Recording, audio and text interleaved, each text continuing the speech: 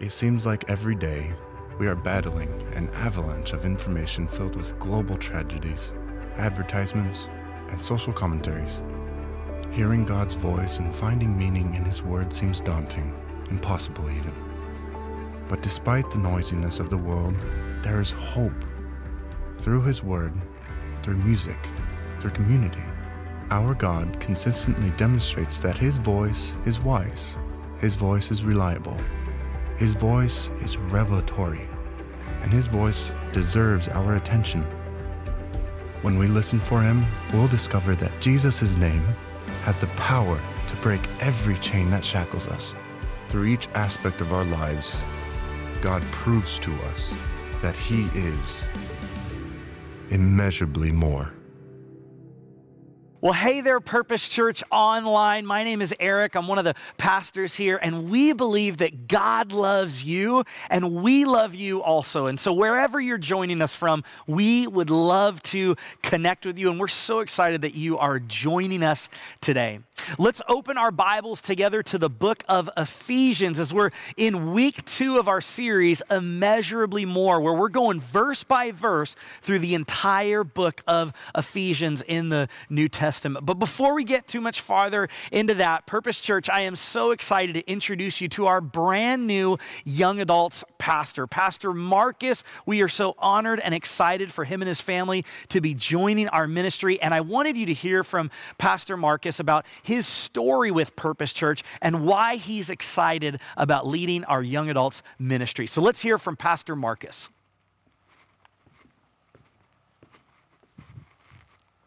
Everyone, everywhere following Jesus.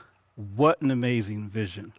So for me, that vision started a long time ago when I was about 16, when the Lord touched me and the woman prayed for me, and I decided that I wanted to commit my entire life to making disciples of people from all nations. But my experience here at Purpose Church started way back in 1983, if you can believe that. In 1983, before this building was even built, I was a little kid about this tall, and Purpose Church, First Baptist Church Pomona, was my home church at that time. And this church spent so much time cultivating Jesus in me, cultivating a desire for me to go out and to do missions and to go into Christian education, to teach people everything that Jesus has taught us. So from 1983 until 1999, this was my home church. And then since then, I had a chance to actually be a missionary in Taiwan. I spent some time pastoring some Chinese immigrant churches, spent some time in Christian higher education, and I found my way back here, a place that I call home. And it's totally amazing to see all of you here. It's exciting to be able to invest in and to help some of these young adults grow in their faith and to fall more and more with the Jesus that I fell in love with.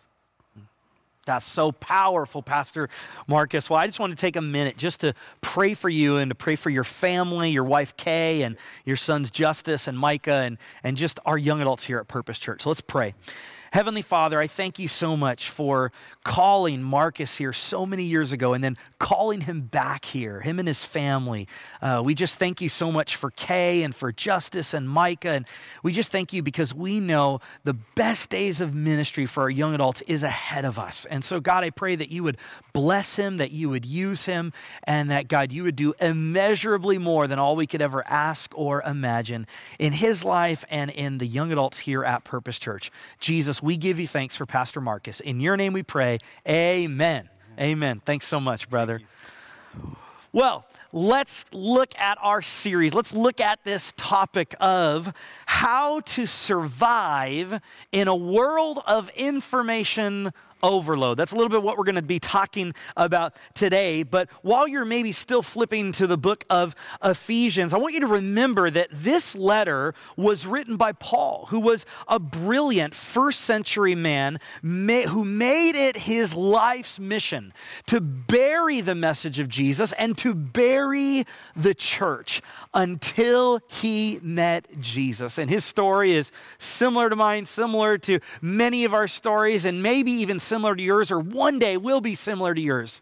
When Jesus Christ made the difference in his life, he gave his life to Christ and everything changed. In fact, he went from burying the church and burying the message of Jesus to building his life on the message of Jesus and building diverse churches of Jews and Gentiles who had nothing in common except their salvation in Christ. And that was enough. You know, this last Sunday, Pastor Glenn did an amazing job talking about how this small band of Christians who had no political power and who were standing up for Christ in a culture that was dramatically different from their own and very much against them, and yet God used them to actually change the world. Now, Dr. Derwin L. Gray gives us some insight into the culture of Ephesus. He writes, Ephesus, a population of over 300,000 people, was a booming, ethnically diverse port city in Asia Minor, which is modern-day Turkey. It was also the capital of the province of Asia, which was a Roman city at the time. Ephesus would be comparable to any large city in America. As we learn in Acts 19, Paul went to Ephesus on his second missionary journey and spent 3 years there establishing congregations. While Paul was imprisoned around AD 60, he wrote this beautiful letter to the young congregations that he planted in Ephesus. And last Sunday, if you missed Pastor Glenn's sermon, you got to go back. He did a phenomenal job unpacking the first few verses of Ephesians and really the context and the culture that Paul was writing to. Pastor Glenn talked about Hellenism, that ancient Greek idea of obsession with self and how rampant that was in the first century and how eerily similar that is to even the culture that we experience today. You know, one of the big ideas that we were recapping last Sunday was that the gods, the false gods that the people in Ephesus were worshiping, they didn't love the people and they demanded self-mutilation and they demanded child sacrifice and it was a horrible setting that they were in, that the church in Ephesians found themselves in, the culture they were in. And yet the true God, the one true God, Jesus Christ, was a radically different message. It was a message of God loving people in Christ, so much so that Jesus laid down his life. He died on the cross and rose from the dead to forgive us of our sins, to reunite us with God. And Jesus doesn't expect his followers to mutilate themselves or to sacrifice their children, but to trust him and to obey him.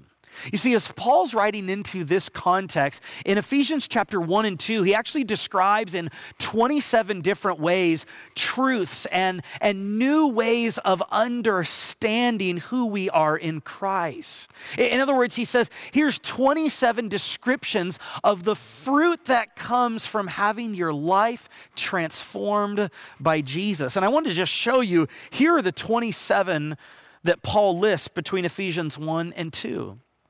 And the interesting thing to me is that all of us are looking for these, that we're looking to be chosen. We're looking to be adopted and forgiven and loved and called and we want to be brought near. We want to have peace. All the things that we're looking for are actually available to us in Christ. Because Paul understands the context he's writing to. They need to know this, and it turns out we do as well. Now, before we get into our passage today, Ephesians chapter 1, verses 15 to 23, I have a question I want to ask you, and it's this. When was the last time that you felt overwhelmed?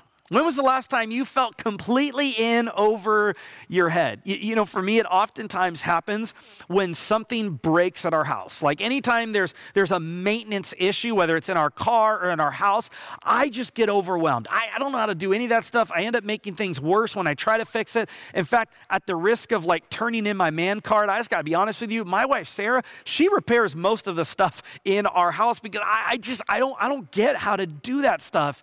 And so whenever there's an issue issue with our home. It really causes me anxiety, and I feel overwhelmed. In fact, a couple years ago, one of my jobs at our house is to take out the trash at night. And actually, our oldest kids now, they actually do that job, and it's pretty awesome. Like, our kids are getting at that stage where they can take on big projects at the house. And I'm just saying, this whole parenting thing's paying off. I mean, it's working. It's working in our advantage. But, a couple years ago when they couldn't do that, my job was always to take the trash out at night to the driveway on Tuesday nights. And one night I got home really late from work, and I went over to the trash cans to take them out to the driveway. And as I was walking, all of a sudden I felt this furry thing crawl over my hand, and I jumped back. I freaked out. I didn't know what it was. Maybe I thought it was a broom or something. So I kicked the trash can, and all of a sudden this big old rat, popped his head up out of the trash can, and he looked at me, and I can't prove it, but I swear he said, "I'm going to kill you." Like, it freaked me out. I mean, I know he didn't say that, but I was just so freaked out about this rat, and I ran upstairs. I woke my wife up, and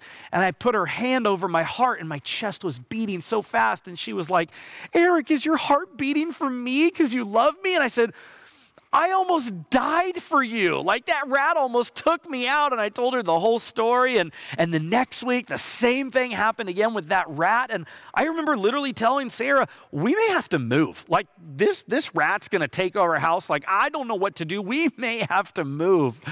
Or maybe the last time you felt overwhelmed was when that doctor or that nurse handed you that child for the first time and said, "Okay, you can go home." Maybe it was a child that you were adopting. Maybe it was a child you were receiving from the foster care system, or maybe your own biological child. And you thought to yourself, do they know something I don't know? I don't know if I'm qualified to take care of this child.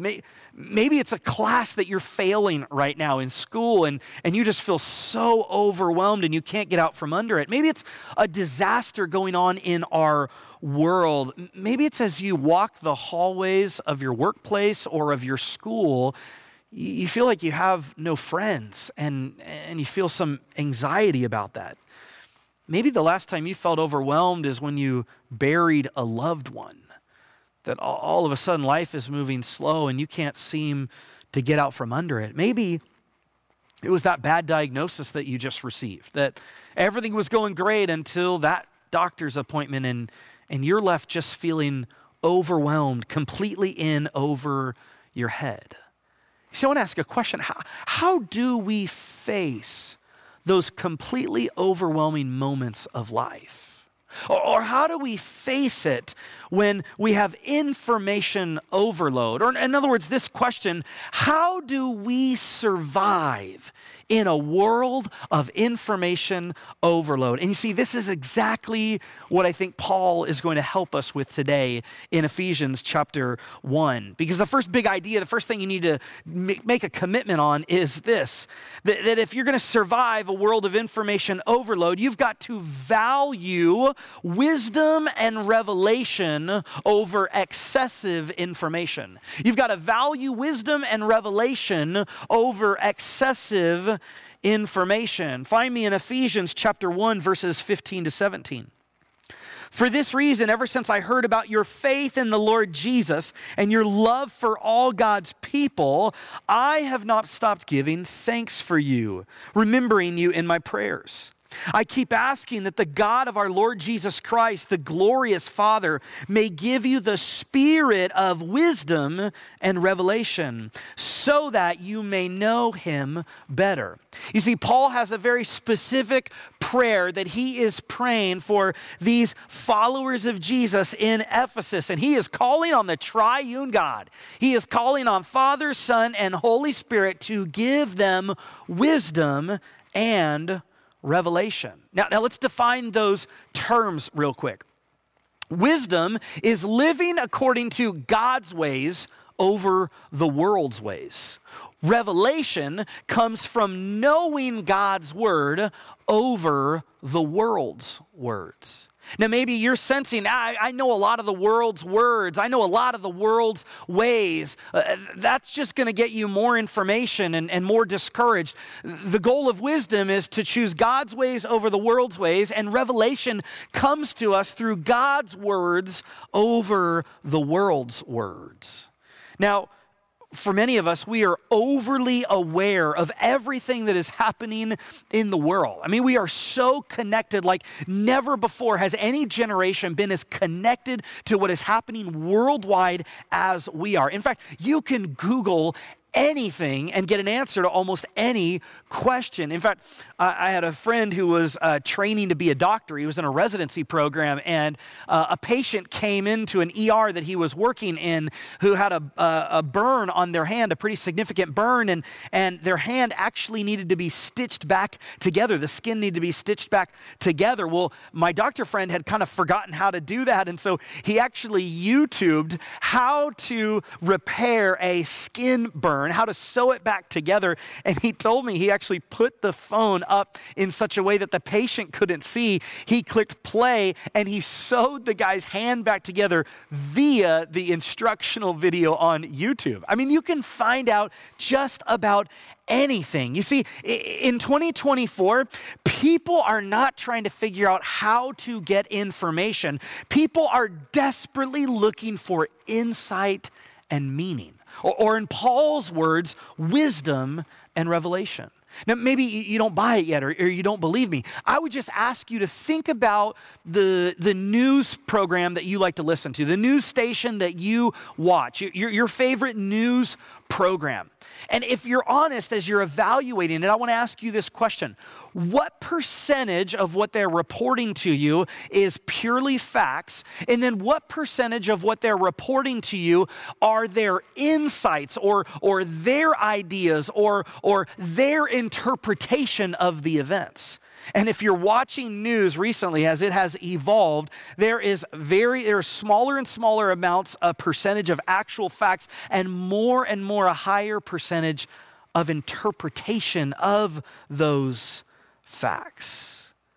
You see, the question really is, where do you and I go in our search for meaning and insight? Or where do we go for wisdom and revelation? I think part of the problem for us as the human race is we look to each other too much. That we're like sheep walking around talking with other sheep trying to make sense. And the reality is we need a shepherd. It's why Jesus in Matthew chapter 9, verse 36, it says, when he saw the crowds, he had compassion on them because they were harassed and helpless like sheep without a shepherd. Wisdom and revelation require that you and I submit ourselves to a shepherd, to someone who could lead us, because on our own, we can't come up with our own insight and meaning. It kind of reminds me, or maybe we could spend a moment analyzing sort of our social media use as a case study, or the news that you watch. You know, this past week, I was with our high school students here at Purpose Church, which, by the way, if you've got a child or a student, I want to encourage you, get them involved in our kids programming on Wednesdays and Sundays and our student programming on Wednesdays and Sundays. There are some amazing things happening in those ministries. And I was with our high school ministry this past Wednesday, and the whole focus of the night was, how do we see social media from a biblical perspective? And there was a Q&A portion at the end that they invited me to be a part of. And one of the challenges I gave our students that I would actually extend to you is to consider taking an entire day and not using social media or not watching the news. But every time you have an urge to go to social media or to watch the news program that you like, to not do it, to resist it, but to write it down in your phone, to like log it on a piece of paper and ask yourself this question. Why am I feeling the need to go to social media right now? Or why am I feeling the need to click on the news? Now, I took a whole day and I took this challenge as well, and it was shocking, like painfully shocking for me. Because I realized I try to go to social media way more than I thought throughout the day. And usually it's because I'm trying to avoid a negative emotion. It's because I'm bored in a moment. And instead of going to God or fostering a deeper relationship with someone, I will settle for this distraction.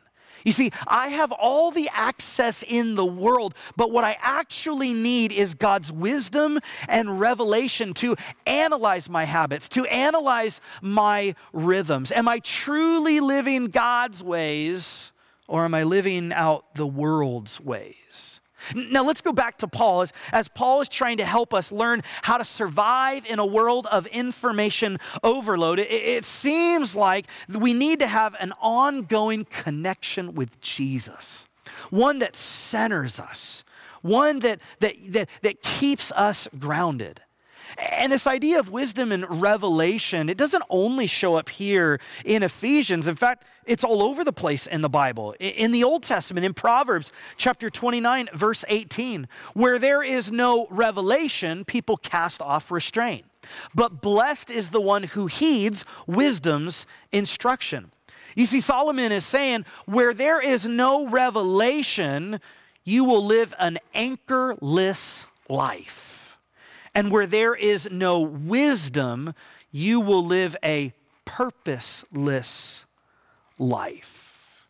You see, we all need wisdom and revelation. Let me give you an analogy, and at the risk of you making fun of me, I'm just going to share it. It's a pickleball analogy, and I know all of you are like, Eric, pickleball, we know you love it, we get it. Here's the problem. Somebody at our church, they just recently got me this shirt, this very sweet couple that says, I love Jesus and pickleball. I can't help it. I'm just seeing God all over the place, and pickleball is no exception. When I first started playing pickleball, you guys can take that picture off the screen, but as I was beginning to play pickleball, I remember feeling like the best strategy is to hit the ball as hard as I possibly can. The problem is if you do that, you are going to wear yourself out. I mean, you're going to have no energy to last through the game, but that's just what made sense to me. And one morning I was playing pickleball with some strangers at this park, and sort of the godfather of pickleball at this park is this guy named Kevin. He literally pulled me aside, pulled me off the court and said, Eric, let's run some drills together. And I mean, I felt like LeBron was literally giving me some lessons in pickleball. And the thing about our conversation is the first thing Kevin did is he gave me some revelation. He said, you need to know, here's how the game works. You don't need to hit it hard every single shot, that it's actually more about placement. And then he gave me wisdom by running drills with me. We were literally hitting the ball back and forth, practicing, and he has had a profound impact on my game. You see, to survive in a world of information overload, you need to have humility, to listen to a voice that's louder than your own. But Paul's not done with us yet. In fact, he's going to begin to articulate why wisdom and revelation are absolutely necessary for us. You see, wisdom and revelation from God will fill you with hope and strength, while information alone can only fill you with fear and despair.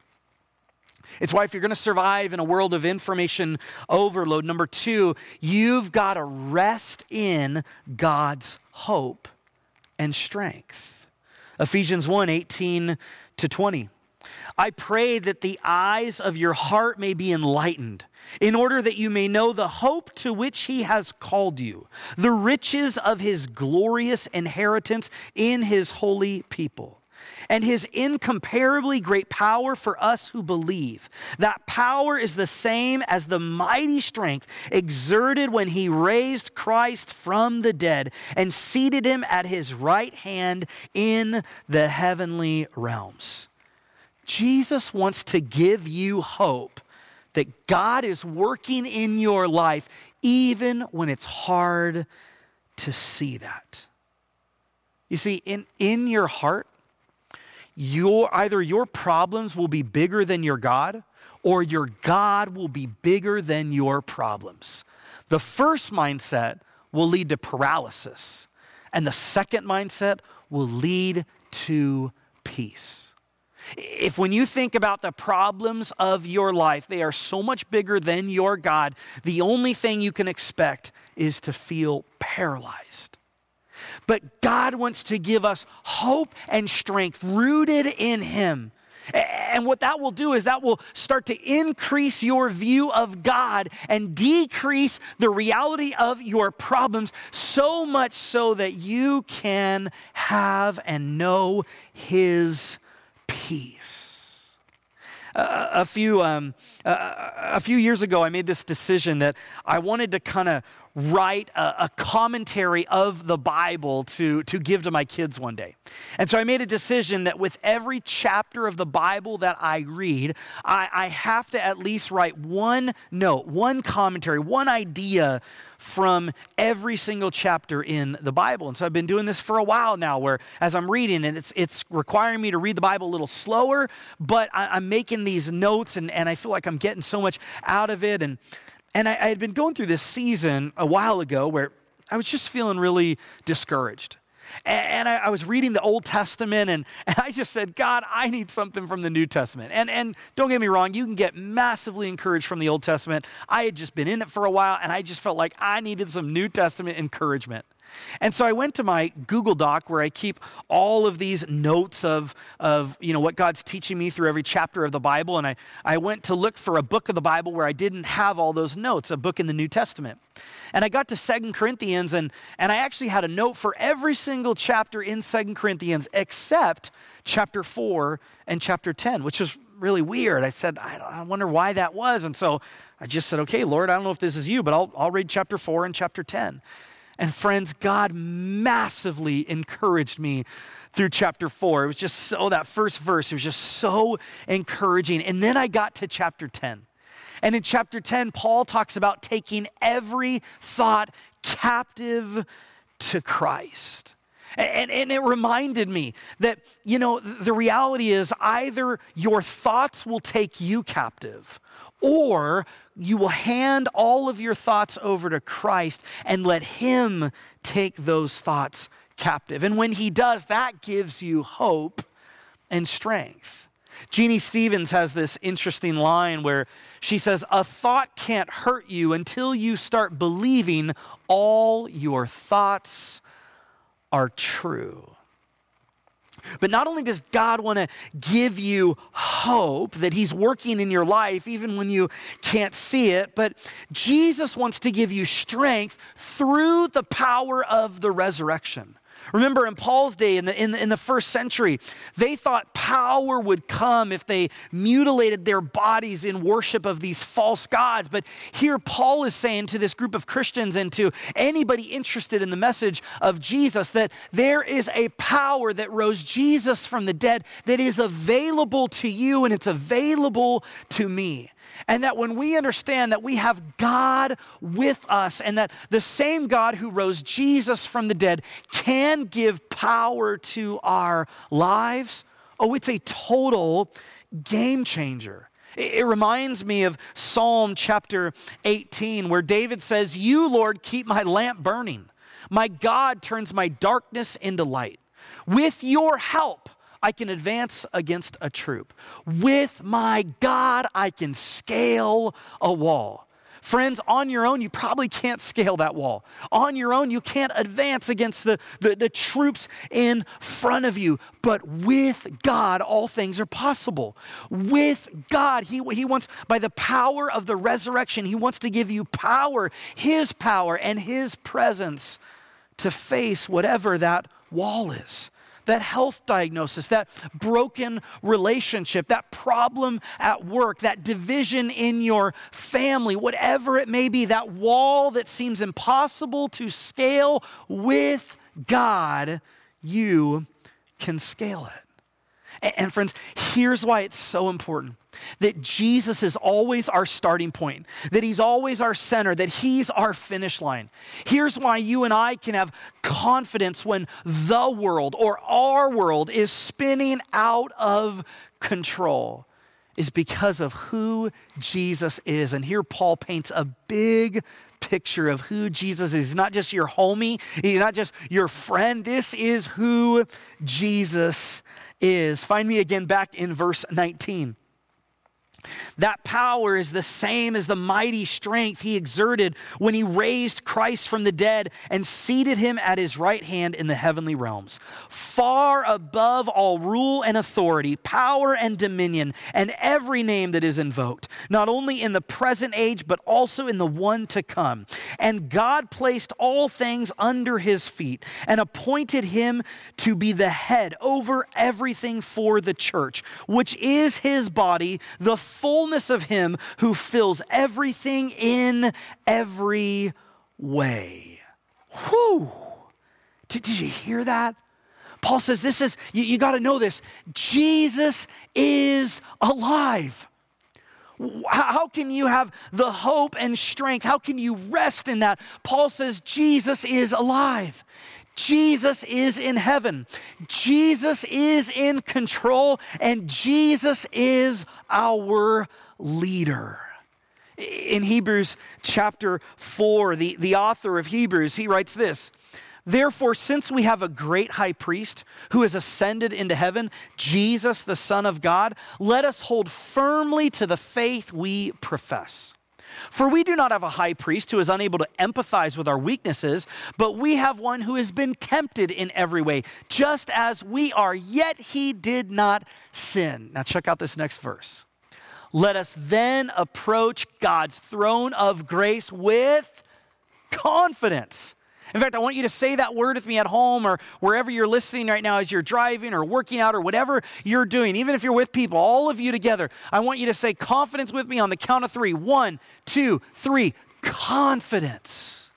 Let us then approach God's throne of grace with confidence so that we may receive mercy and find grace to help us in our time of need. Friends, Jesus was tempted in every way just as we have been, the Bible says. He experienced rejection and loss. He felt what it was like to be misunderstood, and yet he didn't sin. But here's the most profound truth of Scripture, is that even though Jesus didn't sin, and we have sinned, he does not run away from us, but he runs towards us. You see, Satan wants your past to keep you from running to Jesus. But Jesus left heaven, died on the cross, rose from the dead so that you could have confidence in his love for you and you could run to him. Satan wants you to feel like a loser. You know why? Because he's the biggest loser. That sucker's a loser, and he wants you to feel like a loser. But if you are in a relationship with Jesus, no matter what difficulties you're facing, no matter how overwhelming the amount of information or circumstances you're going through right now are, you are not a loser. You are a winner because you are on Team Jesus, and his is the winning team. He has won the victory. Now, maybe at this point you're going, okay, but Eric, isn't all of this just like theory or like Bible jargon talking about Jesus? Like, is this real? I just want to share one last story with you.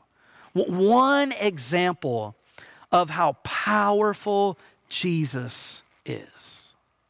A woman in our church shared her story with me, and she gave me permission to reshare it. For confidentiality purposes, I'll give her the name Jessica. Jessica grew up in Los Angeles, and when she was a little girl, her mom and dad got divorced, and her mom eventually remarried. This man that she remarried was an alcoholic. And while her mom was gone a lot and so were her other siblings, there was a lot of time where Jessica was alone with her new stepdad. When Jessica was 10 years old, her stepdad began abusing her. And he made sure that she would never feel safe telling anyone about what he was doing to her. For the next 4 years, from the ages of 10 to 14, this man abused her at least once or twice every single week. Jessica told me she remembers wishing that she was a boy so that maybe he would stop abusing her. She lived in absolute terror of him, and she finally escaped the home at the age of 14, and she found herself in a girls' group home. When she joined this girls' group home, that very first night, those girls abused her in the same ways that her stepdad had abused her. Well, finally, when she was 18 years old, she moved out, and shortly after getting her own apartment, she spiraled. She was overcome by trauma and the abuse and the struggles of her life. And so she decided that her only option was to end her life. Well, as Jessica was sitting beside her bed, and as she was about to end her life, literally moments before she was going to end her life, she heard a voice from her radio say, "Don't do it." Well, for some reason, Jessica enjoyed listening to Christian radio because the songs were really soothing. But on this particular day, it wasn't Christian music playing, but it was a sermon from a pastor. Well, she just figured to herself this was just a coincidence. And so one more time, as she was preparing to end her life, she heard the voice from the radio say, "Don't do it." She kept listening to the message, and the preacher invited the listeners to give their lives to Jesus and to receive his love and forgiveness. That day, Jessica decided to start following Christ, and he began changing her life. The preacher also told the listeners who had received Christ to go tell someone about their decision. Well, Jessica shared what she had decided to put her faith in Christ with a friend who wasn't a Christian, and the friend responded, "I know a Christian who goes to church. Do you want me to introduce you to her?" Jessica agreed, and the Christian woman she was introduced to was a woman named Debbie. Now, here's the craziest part. Debbie had only lived in Los Angeles for about 6 months. She previously lived in Pennsylvania, but earlier that year, God told Debbie to move to California because there was a woman who really needed her help and someone to disciple her. Of course, the woman that God was preparing Debbie to disciple was, in fact, Jessica. And Debbie helped Jessica for several years as she got the healing she needed. And she began following Jesus even closer. Jessica told me as she reflects on her whole life that she can clearly see now all the ways God was taking care of her, watching over her, and helping her every step of the way. Friends, how do we survive in a world of information overload? We seek God's wisdom and revelation, and when we do that, we begin to value wisdom and revelation over excessive information. We choose to rest in God's hope and strength. And thirdly, we believe there is power in the name of Jesus. In Acts chapter 4, verse 12, salvation is found in no one else, for there is no other name under heaven given to mankind by which we must be saved. Paul said in our text at the end of Ephesians 1 that Jesus is the name above all other names. Friends, today you need to know this. There is power in the name of Jesus. Over the guilt that is consuming you, there is power in the name of Jesus. Over the worst case scenarios you replay in your head, there is power in the name of Jesus. Over the defeat that you feel being unemployed, there is power in the name of Jesus. Over the child that has run away from God and run away from you, there is power in the name of Jesus. Over the marriage that feels hopeless, there is power in the name of Jesus. Over the diagnosis that feels like a death sentence, there is power in the name of Jesus. Friends, you need to know this. We as a church are committed to this message, and you need to know this today, no matter what you're going through. There is power in the name of Jesus.